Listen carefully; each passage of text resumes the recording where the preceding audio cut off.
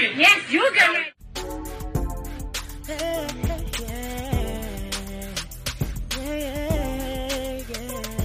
If you want the latest news in the streets, join us and tune in for the tea. Breaking news with integrity. So tell your friends and your family. It's the Lovely Tea TV Show, bringing you good tea and good vibes. It's the Lovely Tea TV Show. Be sure to share, like, and subscribe. Humans are error-prone and biased, but that doesn't mean that algorithms are necessarily better. Big tech algorithms are making important decisions in your daily life, from controlling which political advertisements you see to controlling where you can live. Did you know that if you're Black or Latino, the mortgage rates are likely to be higher because algorithms are now being used to calculate lending rates? And a lot of these algorithms have racial biases.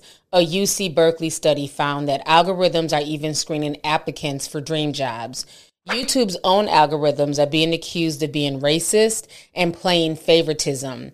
Now, this was levied by gamer Cory Kenshin.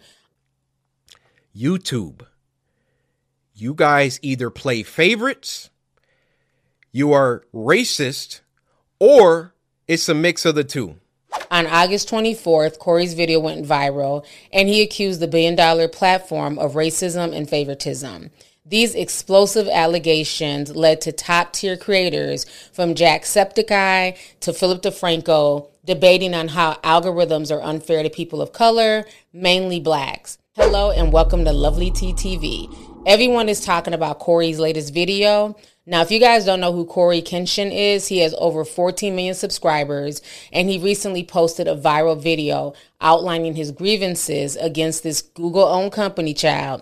Never in a million years, he says, did I think I would upload a video like this, but here we are. The situation began when he uploaded a video of himself playing a horror video game called Mortuary Assistant on August 18th.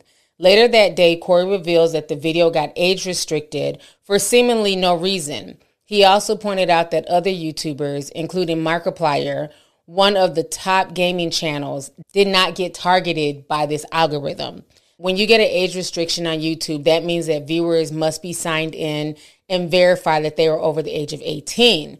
Cory says that YouTube did not explain why. He challenged their decision, but YouTube basically confirmed in an email that his video violated community guidelines.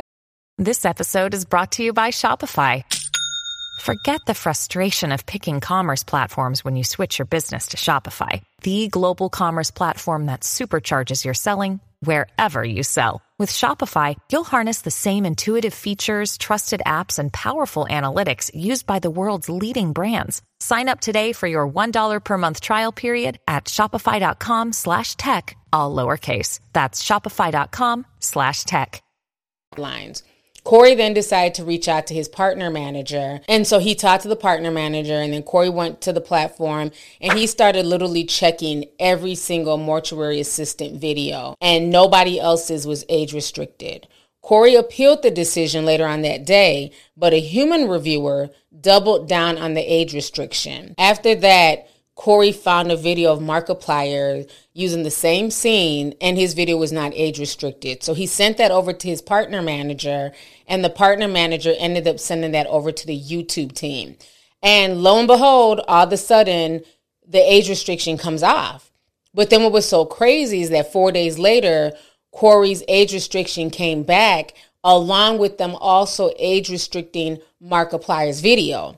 So he feels like at this point in time, YouTube has been caught with their pants down, and he was just really upset because, again, who has ever seen a video get age restricted, de-age restricted, and then age restricted again? That just doesn't happen. So I go to Markiplier's Mortuary Assistant Part 3, and he had the same situation going on, and his video wasn't age restricted. So I send the video to my YouTube rep. I say, hey, Markiplier has this situation in his video, but his isn't age restricted.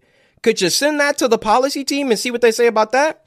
He said, wow, Cory, that's some astute detective work. Let me send this to them and see what they say. What do you think happened after that? I'll give you a second. They came back and they removed my age restriction. They took it off after they already rejected my appeal.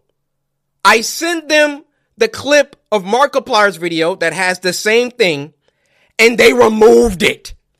Now, my YouTube rep, he was excited. He was, oh, great, this is awesome. Look, Corey, they took the age restriction off. I said, why?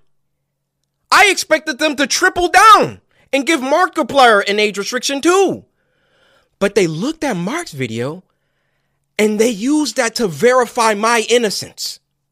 So I send my YouTube rep a lengthy email detailing my feelings about the entire situation, feeling like there was some favoritism at play. There was either that or some racism at play, and that I would like to sit down with the policy team and figure out why my video was flagged in the first place.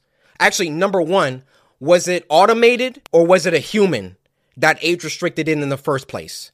Number two, who was the human reviewer? Because it's a human reviewer once you submit an appeal. Who was the human reviewer that doubled down and rejected my appeal? Number three, why did it take Markiplier's clip in order for them to reverse the decision?